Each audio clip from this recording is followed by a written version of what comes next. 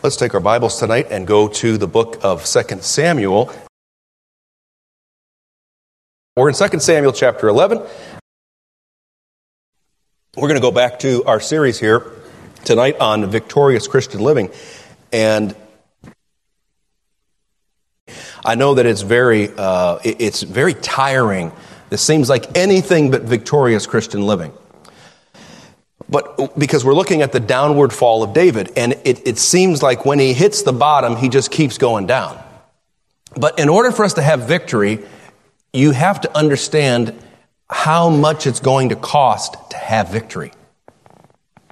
You can win all the games that you want, but you won't learn through your wins, your victories. You learn a lot through your losses. And so if we can look at David's losses here, perhaps we can borrow some wisdom from his downfall and avoid that so that we don't end up in the same place. I want you to see 2 Samuel chapter 11. We're going to read here. We saw that David saw Bathsheba and he committed adultery with her. And now he's bringing Uriah back because he wants to pin this on Uriah and somehow get out of the guilt. And so here's his brilliant idea. 2 Samuel chapter 11, look at verse 14. And it came to pass in the morning that David wrote a letter to Joab and sent it by the hand of Uriah. Now this is after David had done his best to get Uriah to go down and be with his wife so he could cover up his sin. And that didn't work. So now he says, I'm going to write this letter and I'm going to put it in Uriah's hand. Well, what's wrong with that? He's going to write a letter to Joab. Isn't that nice? He's got a pen pal.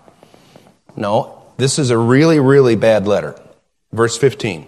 And he wrote in the letter saying, set ye Uriah in the forefront of the hottest battle and retire ye from him that he may be smitten and die.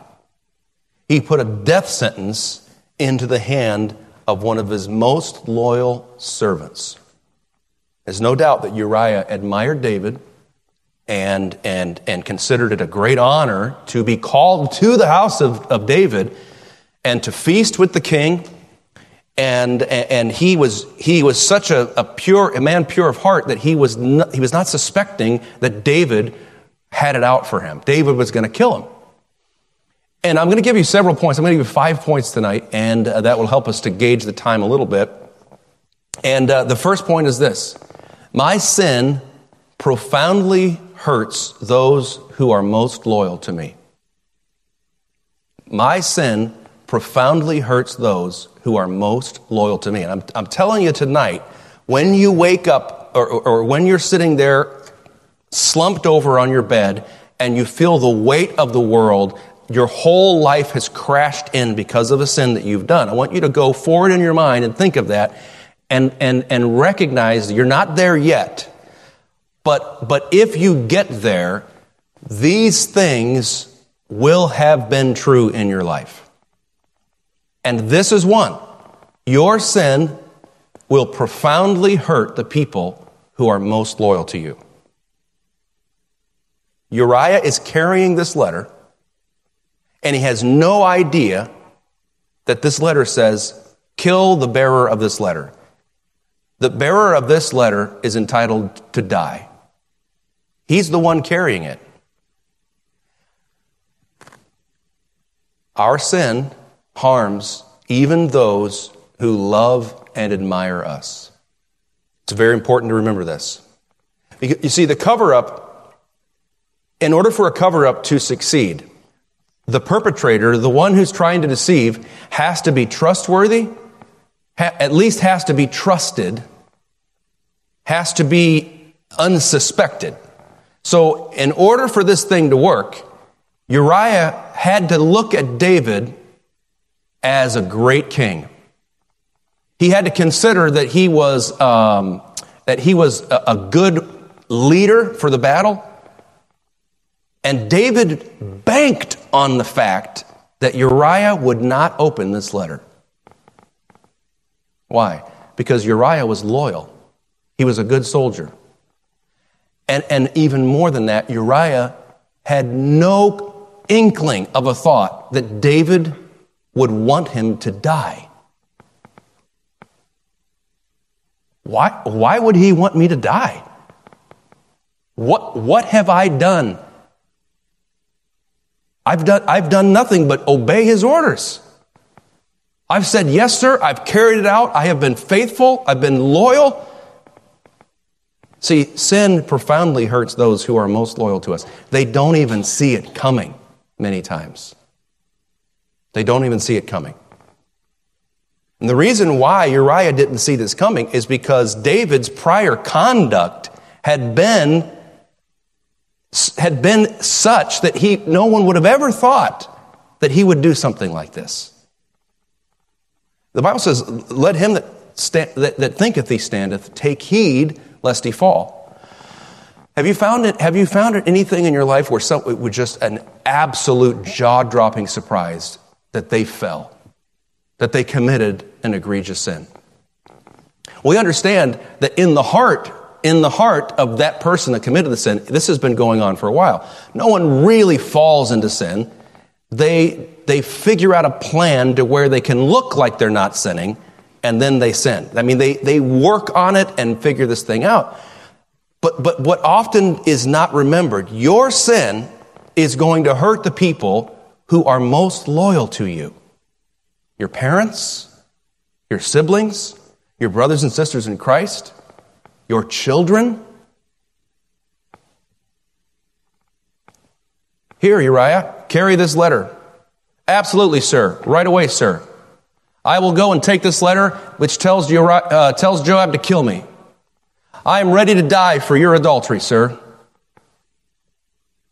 We would never ask anyone to say that, but that's exactly what he is asking him to say.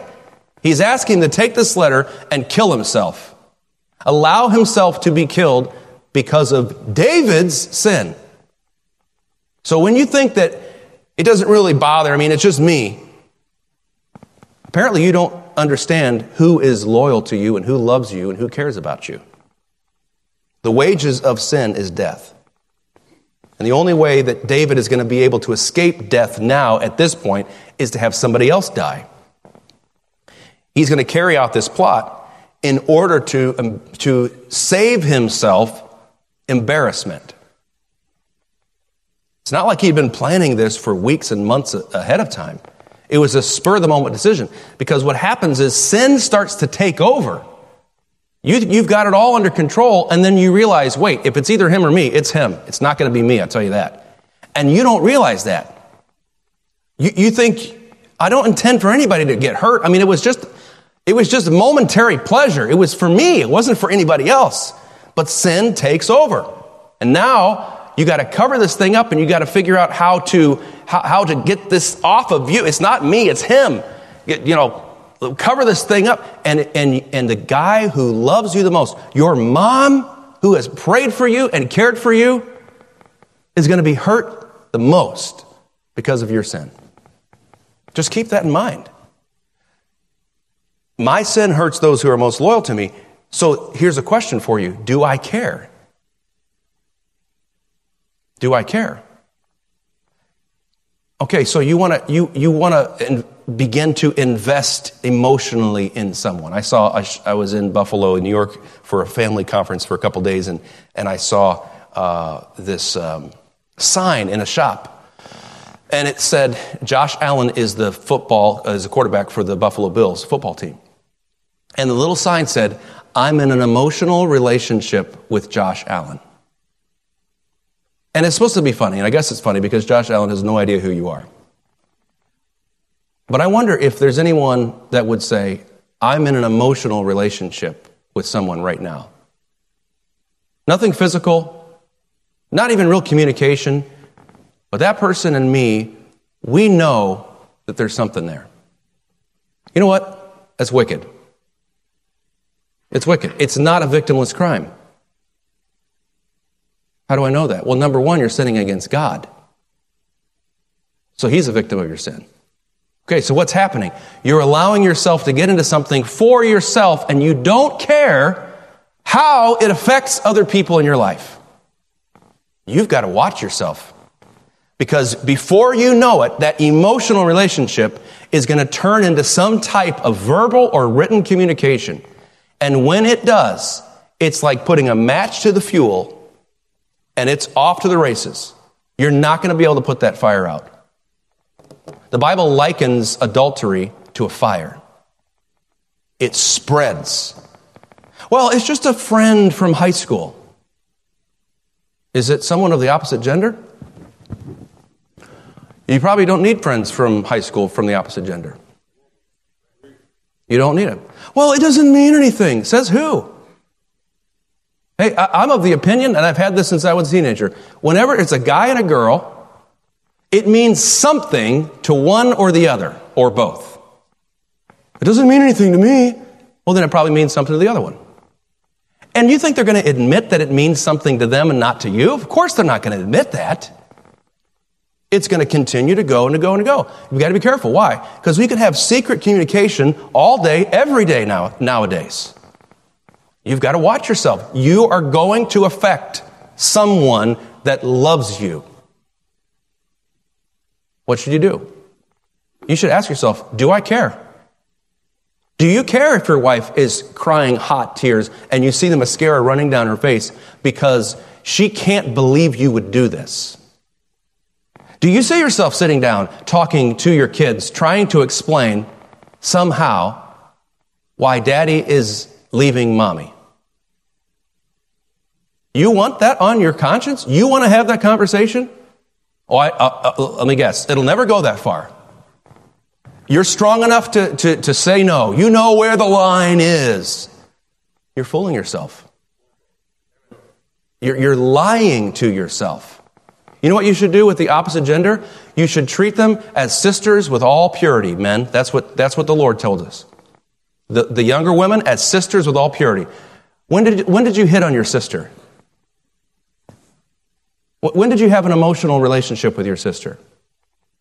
If you did, you shouldn't have. Hey, God wants you to treat them respectfully and kindly. If you find yourself constantly standing, and this is going to go into more theory and my personal opinion, so take it as such. I try not to get comfortable when talking to ladies that are not my wife. I try not to lean and talk and laugh and connect and all that. Why? Because it's none of my business. She's somebody else's wife. Stand up straight, talk to her, say, here's the thing, and this is the thing, and oh, that was great, and thank you for that, and blah, blah, blah, and professional, and then I'm gone. Why? You can think I'm cold-hearted. I don't give a rip, ladies. I'm not trying to be mean. I'm trying to be nice. I respect you and your husband. Ladies, do the same. If you're not getting the emotional whatever you need from your husband, why steal it? If you're not getting what you need, money that you need, you're going to go to the bank and rob it? No. Stop stealing from other people. Go to God in prayer. I'm not saying it doesn't hurt. I'm not saying it's hard. It's not hard. Of course it is. But maybe you need to stop telling God what you deserve to have and ask God for what you'd like to have. Amen? Is this too hard to preach? I didn't mean to be this hard to preach. I'm sorry. Guys, we got to be careful. This is a sex-obsessed culture. Absolutely obsessed. And you can survive without an emotional attachment, even to your spouse. Yes, you can survive. You can be faithful. You can do what's right. And hey, if you need help with your marriage, you want to talk about it, I'll be happy to help. I'm not going to drag it out forever because I know this. What you need is the Word of God and the Holy Spirit and some humility. And by God's grace, God can work that thing out. Another thing you need is time.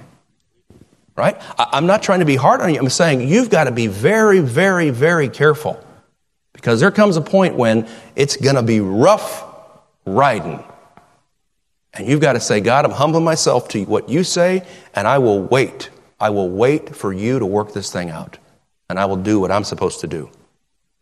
No one would have believed that one long, lingering, lustful look would lead to murder. But it did. My sin hurts those who are most loyal to me. Number 2, my sin makes me devious and nonsensical. Devious and nonsensical. Look at chapter 11, verse 16. And it came to pass, when Joab observed the city, that he assigned Uriah unto a place where he knew that valiant men were. He's following his orders. And the men of the city went out and fought with Joab, and there fell some of the people of the servants of David, and Uriah the Hittite died also. Then Joab sent and told David all the things concerning the war, charged the messenger, saying, when thou hast made an end of telling the matters of the war unto the king, and if so be that the king's wrath arise, and he say unto thee, wherefore approached ye so nigh unto the city when ye did fight? Knew ye not that they would shoot from the wall? Who smote Abimelech, the son of Jerubbesheth? Did not a woman cast a piece of a millstone upon him from the wall that he died in Thebez? Apparently Joab's heard this speech many times. He knows what David's going to say. Why went ye nigh the wall? Then say thou, thy servant Uriah the Hittite is dead also, which should make everything okay. All right? Joab knows that this is an insane military strategy. He knows that it's stupid to take your best warriors and put them in harm's way for no reason. Take away all their protection, all their cover, their air cover. Take away anyone that could help them, cut off the supply line. He knows that it's stupid. And so Joab says, all right, this makes no sense, but I'm going to follow the dictates. I'm going to do what my senior officer tells me to do. So what happens here is that sin is eating away at David's judgment and even Joab's judgment. Our choices, our discernment becomes erratic, and the people that know us best begin to say things like, is everything okay? Because something's off. You know what you're doing? You're taking great pains mentally. A lot of energy is being consumed in order to figure out how to get this thing covered up and how to fix it. So you can't come out and say, I'm caught in the web of sin, guys, pray for me. You have to keep putting on the persona that you've got it all covered, but everybody can sense in your spirit there's something wrong with you. Have you ever seen that in your kids, or maybe in your spouse or something? What's wrong with you? What's eating you? Nothing. I'm fine. You know, I've been seeing this more and more and recognizing this. You know, people have a spirit. And I know the New Age guys, the hippies, they talk about the energy field of the body and so forth. Well, the Bible calls it a spirit. And you can sense something in someone's spirit that you may not be able to sense in their facial expression or in their words. There's something about their spirit. And here, Joab is thinking, what? David, you know better than anybody. This is not how we win wars. And yet Joab does it. And Joab knows something is up. But David's sin has made him devious and nonsensical. Sometimes people are just nonsensical. So I'm not saying your spouse does something that doesn't make sense. I wonder what deep sin they're involved in. I'm not saying that, but it is a clue. It is a clue. When your kids are not making any sense, when they're saying one thing and doing another in their spirit, there's something off. Now, there's some folks that think they have, the God-given gift of discernment for the entire race of mankind, and they know everything that everyone is actually doing and where they should be and so forth. You need to be responsible for the people that you have in your life, and you need to give people space. You give them space to repent. I mean, if you're like the Gestapo every morning, what hidden sin do you have in your heart? I need to know. You got to give them some space. Aren't you glad that God gives you space to repent? But at the same time, when something doesn't make any sense, you may not realize it because it's your sin. You think, I'm fine. Why do you have to keep saying it over and over again? Don't you think we would know if you were fine? That's why we asked, is everything okay? You can start to sense that. You may not realize it, but there is some damage that is being done mentally to you. You're getting your mind twisted. You're doing things that normally wouldn't make any sense, but now you're doing them. The scripture tells us the fear of the Lord is the beginning of wisdom. So when a person is acting unwisely, It's because they don't have the fear of the Lord. The fear of the Lord is the beginning of wisdom. The further that we go into accommodating our sin, the more we lose our reason. We stop being reasonable people. So consider the mental damage of sin. Number 3, and this is a big one. God forgives my sin, men will not. God forgives my sin, men will not. I didn't say that they shouldn't forgive you. They should forgive you, but they won't. Oh, they'll forgive me. No, they won't. See, you're banking on the fact that they will. But if you bank on the fact that they won't, that's a much safer bet. How do I know that? Joab here knows that David has gone to extraordinary measures to take Uriah out. And this was not a public execution. This was not, some type of a fair trial. This was a secretive murder. A man that he had done no crimes, no charges had been brought against him, no defense, no witnesses, nothing. No appeal. In just a few short moments, Uriah's dead. And it didn't take long for Joab to put the facts together and understand exactly why David wanted this man killed. You see, people are insatiably curious. If something is in their mind that they're trying to figure, they'll work on it and work on it and work on it. And Joab said, it doesn't make any sense what David told me to do.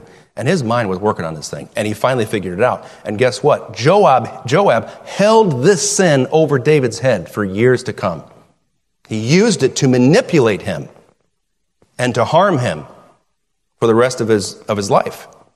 God will pardon you and cleanse you and clean up your record, and he will hold nothing against you. But man will keep each failure in memory and will use it as leverage against you.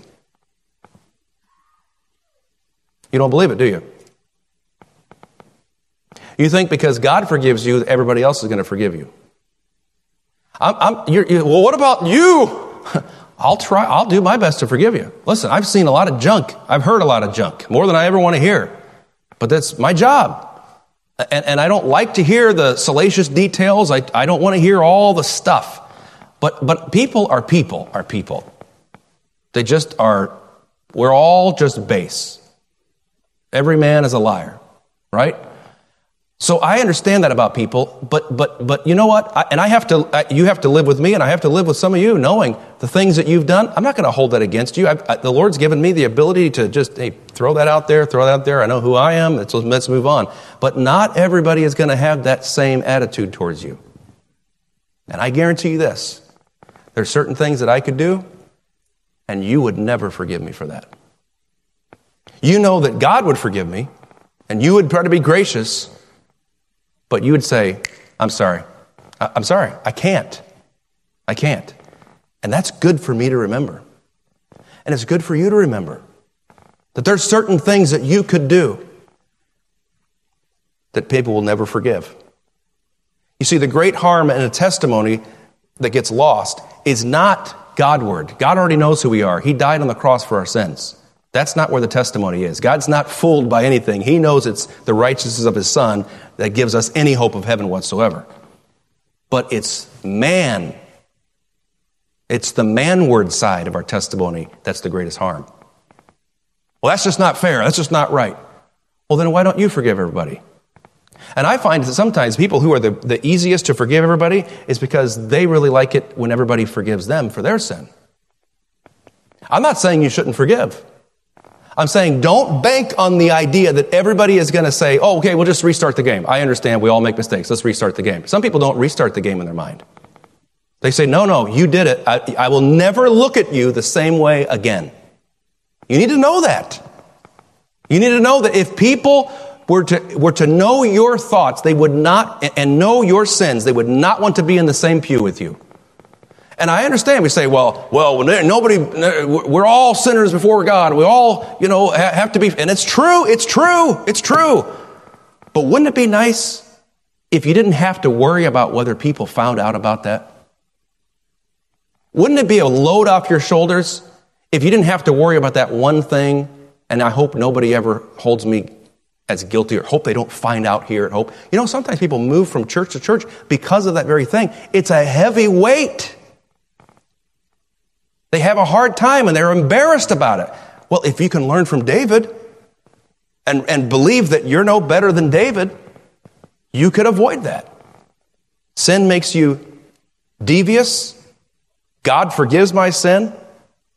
And there is, as far as man's concerned, irreparable damage that cannot be repaired. Everyone we harmed will always see us as the person who did that deed.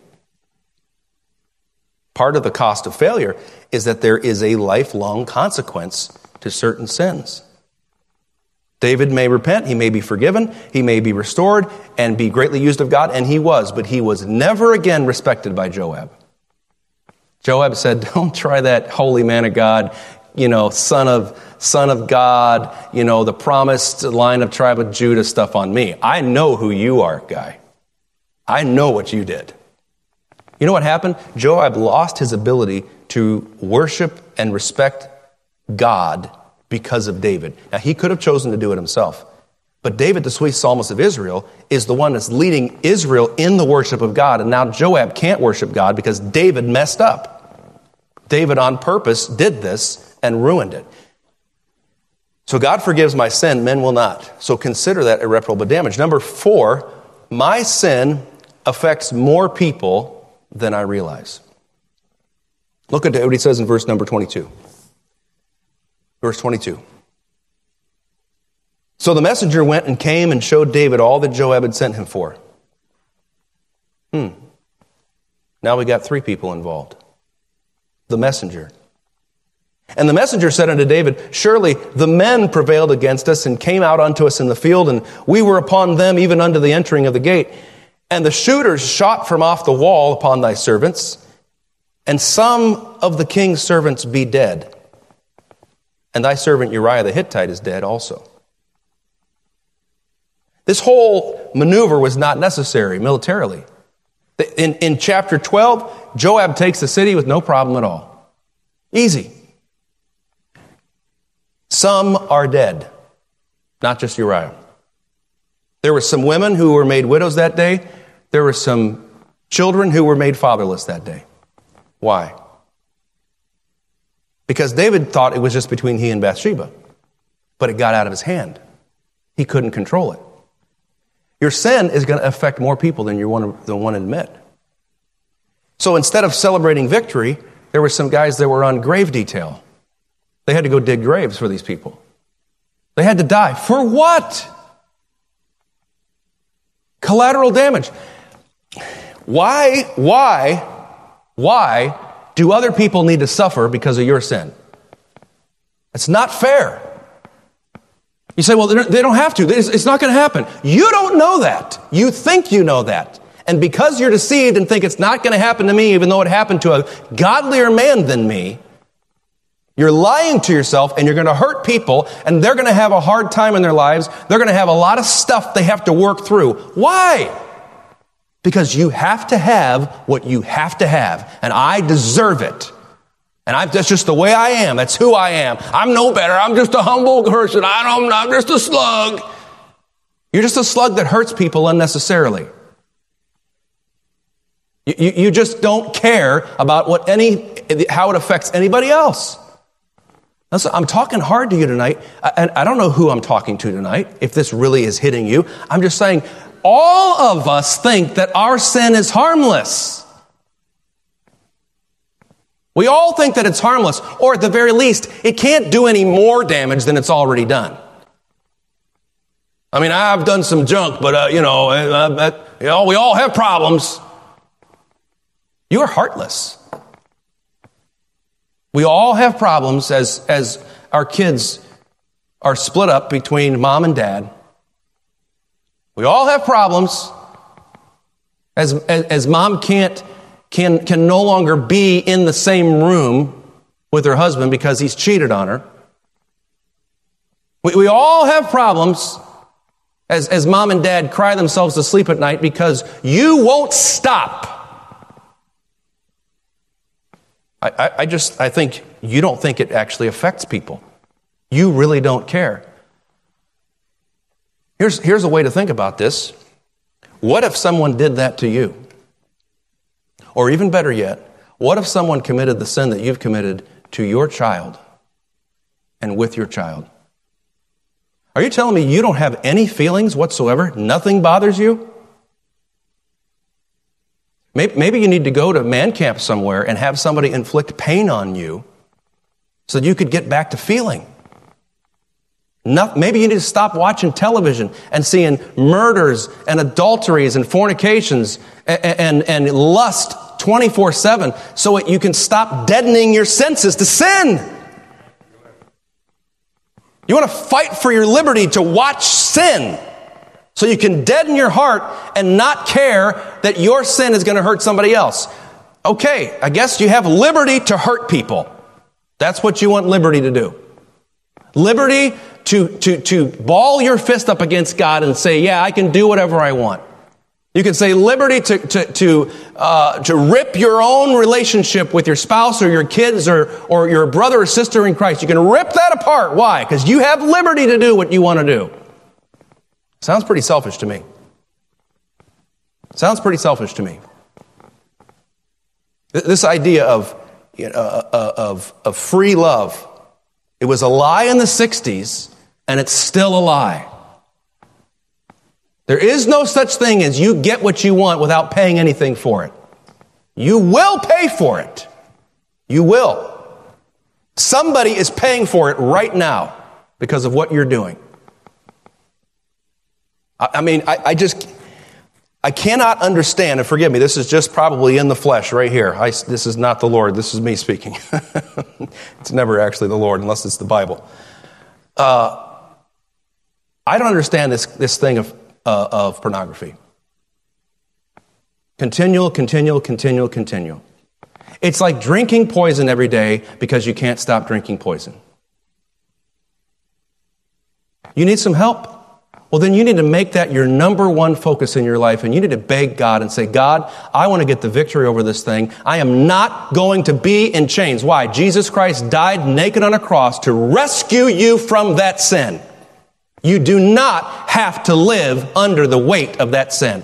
You do not have to chain yourself to that dead corpse. You are alive in Jesus Christ. And the more you baby yourself and feel sorry for yourself, stop it.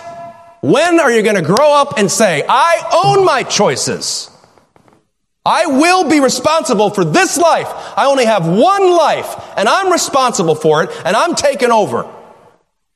In the power of Jesus Christ. If I have to fast for 5 days straight, I will fast. I will say no to my body. I will learn. I will humble myself. I will pray at 5:30 in the morning. I will ask a brother in Christ to meet me somewhere and we'll pray together. I will call my pastor and I'll say, will you hold me accountable? I will make it happen. You know what we want to do? We want to hide and hide and hide so we can keep doing what we want. That's why we do it. Because we don't really think it's a sin. We think it's a sin after we get caught. Because other people bring the shame into it. You're supposed to get the shame from the Word of God. You don't have to wait on somebody to bring shame into your life. God will bring you shame if you'll let Him. It is a blessed privilege from God to feel shame about sin. Thank God for it. But if you don't want God to do it, and you want to stay away from it, and you want to relativize it, and you want to let everybody know it's not a big deal, hey, we all struggle. Yeah, okay. If you were to bring into the real world what's happening in the digital world and try to do that or act on that in some way and say, hey, we all struggle, you would be punched, beaten up, thrown in jail. But because it's not real, if it's not real, why are you stuck? Now listen, I care about you. I just know that this world is wicked. It's wicked. And apparently we're supposed to be okay with all the junk and just keep letting it come and letting it come. And you know what I'm doing right now? I'm making myself vulnerable. And you think Satan is not going to attack me because of this message right now? Of course he is. I'm no special person. But I'm telling you, God can give you the victory over this. Casting down imaginations and every high thing that exalteth itself against the knowledge of God, and bringing into captivity every thought to the obedience of Christ. Fundamentalism tells us don't think about it, don't think about it, don't think about it. You know what Jesus told us? He told us to bring those thoughts and put them down in front of him. Here's what you do. You've got thoughts that you know are wrong. Envy, bitterness. Bitterness is wrong. Okay? Ladies, envy is the rottenness of the bones. You ever think about osteoporosis? It could be some connection there. Listen, you have those thoughts. What do? You memorize verses about your besetting sin, and when those thoughts come, you cast them down like the woman caught in adultery in front of Jesus, and you say, this is what Scripture says, this is what Scripture says, this is what Scripture... You don't run from it and say, I'm not thinking about that. You hold it under the scrutinizing glare of the words of God, and it will bring those things into captivity. You don't run from it, you own it. You say, God, be merciful to me, a sinner. God, my only hope is your word. I need your help in this scenario. And God will help you. You can get the victory. But you got to want it. You got to want it. My sin affects more people than I realize. And I need to consider the ripple effect. How many people have been hurt by my failures, who are being hurt right now by my sins? Hey, moms, how's your words towards your kids? Are you a nasty person with your words? I mean, you'd never cuss, you never cuss, but you'd cut people down, you'd cut them to shreds with your words. Your sin has an effect on people. And you're teaching those kids how to talk to other people when they're upset. You're telling them, here's what we do when we get mad. It's okay. We leave Jesus at church. We visit him every Sunday. But during the week here, this is how we roll. We love Jesus and all, but he just doesn't have a whole lot of effect on how we talk in this house. Listen, guys, there's more to the Christian life than just being saved. Being saved is the beginning of a new identity. It's the beginning of a new world. Sin, the Bible says, one sinner destroyeth much good. One sinner. Wherefore, as by one man sin entered into the world, and death by sin. So death passed upon how many men? All men. For that all have sinned. One man plunged the entire 7-point-something billion people into sin. Maybe it's 8 billion now. Sin always affects more lives than what we had anticipated. All David wanted to do was hide his adultery, but now there are corpses all over the battlefield. Got out of his hand. Lastly tonight, this is going to hit us square between the eyes. Verse 25. Then David said unto the messenger, Thus shalt thou say unto Joab, Let not this thing displease thee. For the sword devoureth one as well as another. Make thy battle more strong against the city, and overthrow it, and encourage thou him. He's telling the messenger, tell him, don't be upset. Life happens. War is a nasty business. And David's telling him, look, encourage him. It's going to be okay, Joab. Do you see how nefarious that is? The guy just killed Uriah in cold blood. And now he's telling the man who was the instrument of the murder, he's telling him, it's going to be okay. Don't be upset. Here's the last point. My sin hates being condemned. My sin hates being condemned. this man whose heart once sought after God, now has hardened his heart to the point that he has no feeling of guilt, no expression of remorse. It doesn't seem to bother him. It was an accident. Things happen. I'm telling you. It's just life. You know that you're at an advanced state when you're trying to act like it's no big deal and you're trying to be encouraging to other people. You're trying to make your home a place of light, humor, and let's put on some music and let's be happy. It's okay, sweetheart. Let's go out. Let's hang out. Hey, brother, how's it going? And underneath, all you're doing is running from guilt. These soldiers trusted their commanders. They went forth for God and country. They put their lives on the line, and they were murdered to hide an illicit affair. And what does the killer have the audacity to say? Let not this thing displease thee. Don't be mad. Don't be upset. David excuses himself of any responsibility. He dismisses God from his thoughts. The only thought he has is this: did I get away with it? And if I got away with it, I'm okay. How many professing Christians have ruined their lives, ruined their marriages, ended up in some type of maybe even legal trouble as a result of what's happened? And what do they say? Let not this thing displease thee. I want you to take your Bibles, look at 1 Samuel chapter 15, if you would. 1 Samuel chapter 15.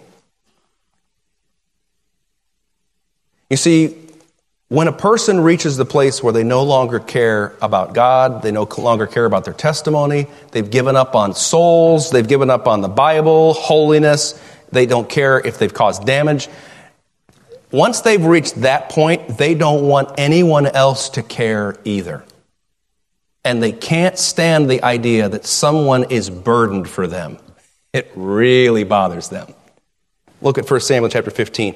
We see that Saul, in verse 27, in previous before this, Saul offers the sacrifice, though he was not supposed to. He's supposed to wait on the prophet, but he doesn't. He offers it. Samuel tells him, as verse 27, as Samuel turned about to go away, he laid hold upon the skirt of his mantle and it rent. So Samuel's saying, you did wrong, you're done.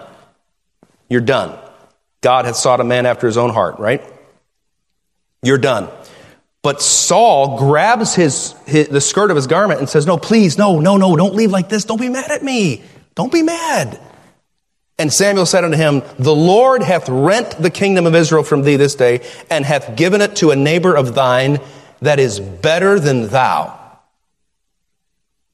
You know you're pretty far advanced when you can't stand people who have a good testimony.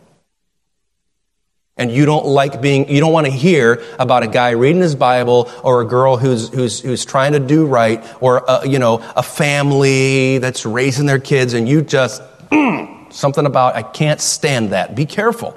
That could be a sign of what's going on under the surface. Look what he says here. And also, the strength of Israel, verse 29, will not lie nor repent, for he is not a man that he should repent. What's Saul's reaction? Then he said, I have sinned.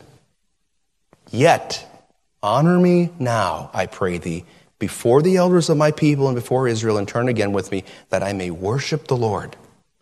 So Samuel turned again after Saul, and Saul worshiped the Lord.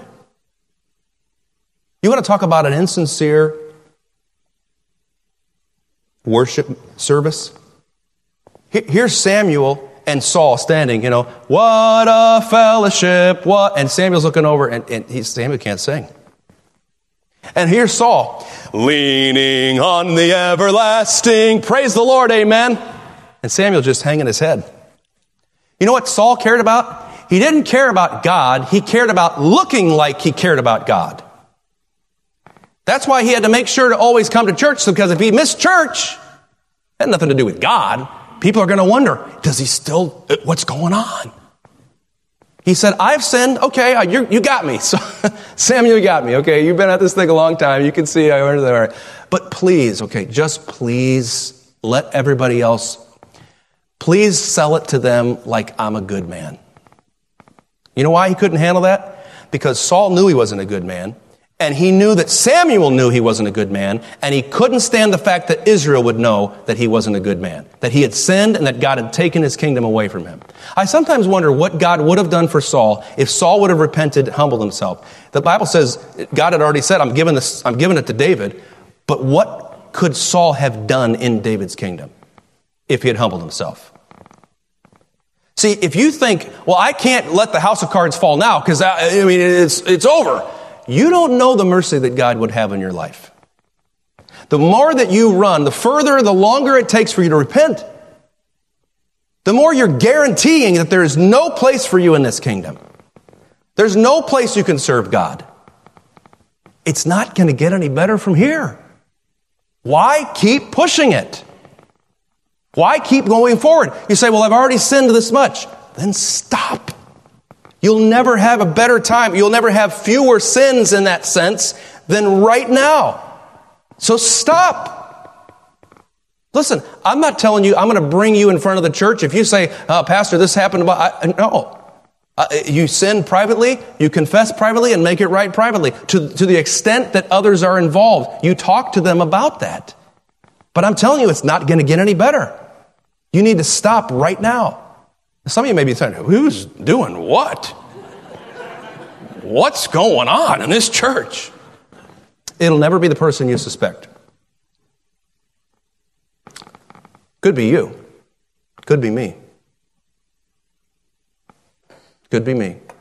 We all have the seeds of our own destruction in us right now. Right now. And the only hope you and I have is to stop trying to look good and humble ourselves before God. Yet honor me now. They want to sin without being rebuked. They don't want to be questioned. They want to be approved.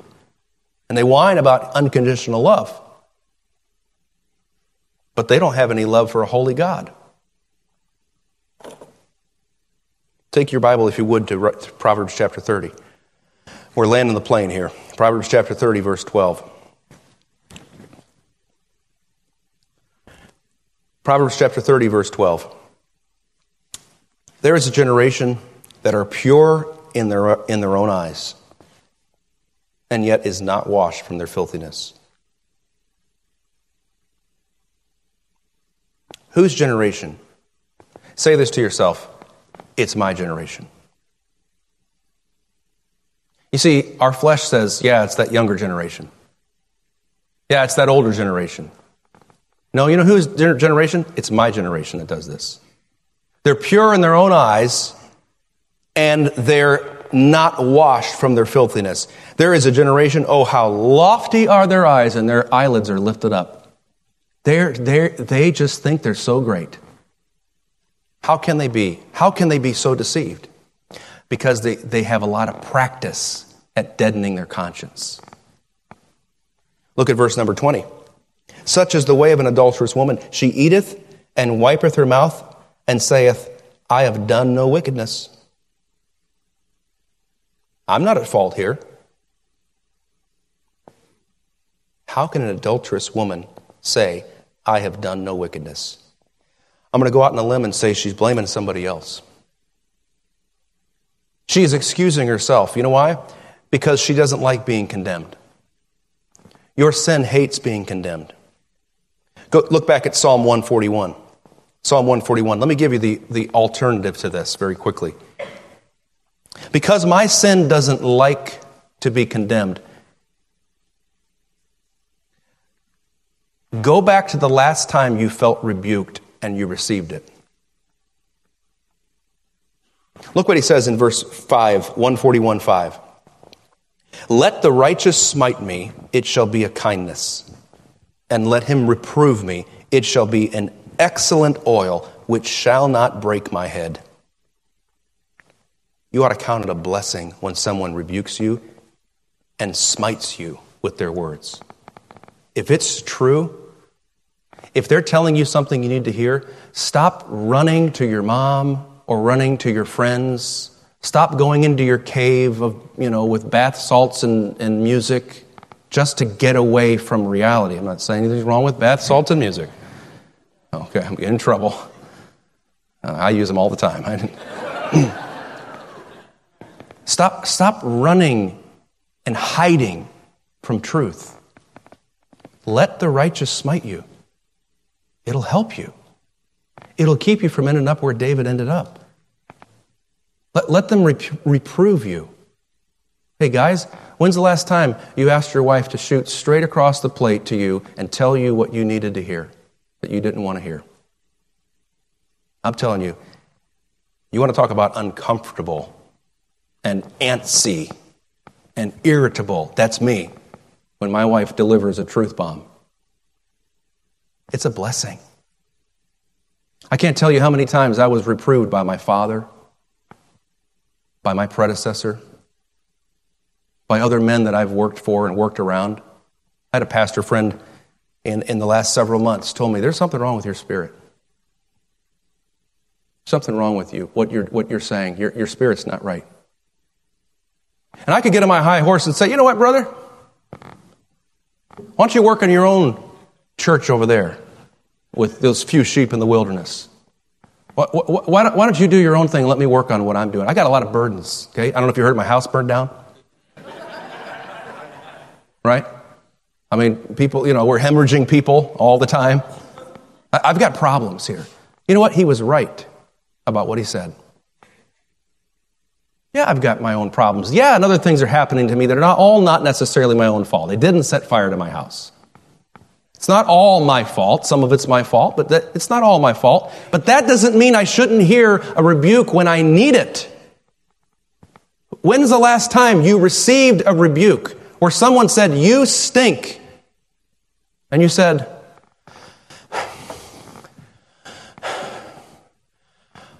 well, maybe I do. I'm not saying you have to like it. I'm saying you need to receive it. Because it's going to keep you from killing Uriah.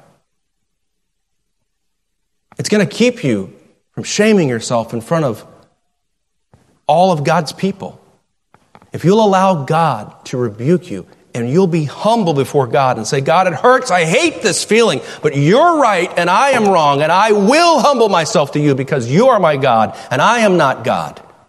God, please be merciful to me. I am asking you to give me the humility that I don't even feel I have right now, but I know you're right. And God will be merciful to you. He will help you. He will bring you to a place of repentance. Let God burn this truth into your heart. The next sin will be just as damaging as the last one. Your next sin is going to be just as damaging as the last one. But I'm happy to tell you, we serve a God who is able to keep you from falling. He is able to present you faultless before the presence of his glory with exceeding joy. But you got to stay humble. You got to listen to his rebukes. You got to allow him to correct you and say, God, I don't have to be right. I want you to be right. Now, don't despair. The chapter of restoration is coming soon, and it's going to be good. But maybe we can use this as another warning sign to help us avoid the plague that David had to go through. Let's bow our heads in prayer.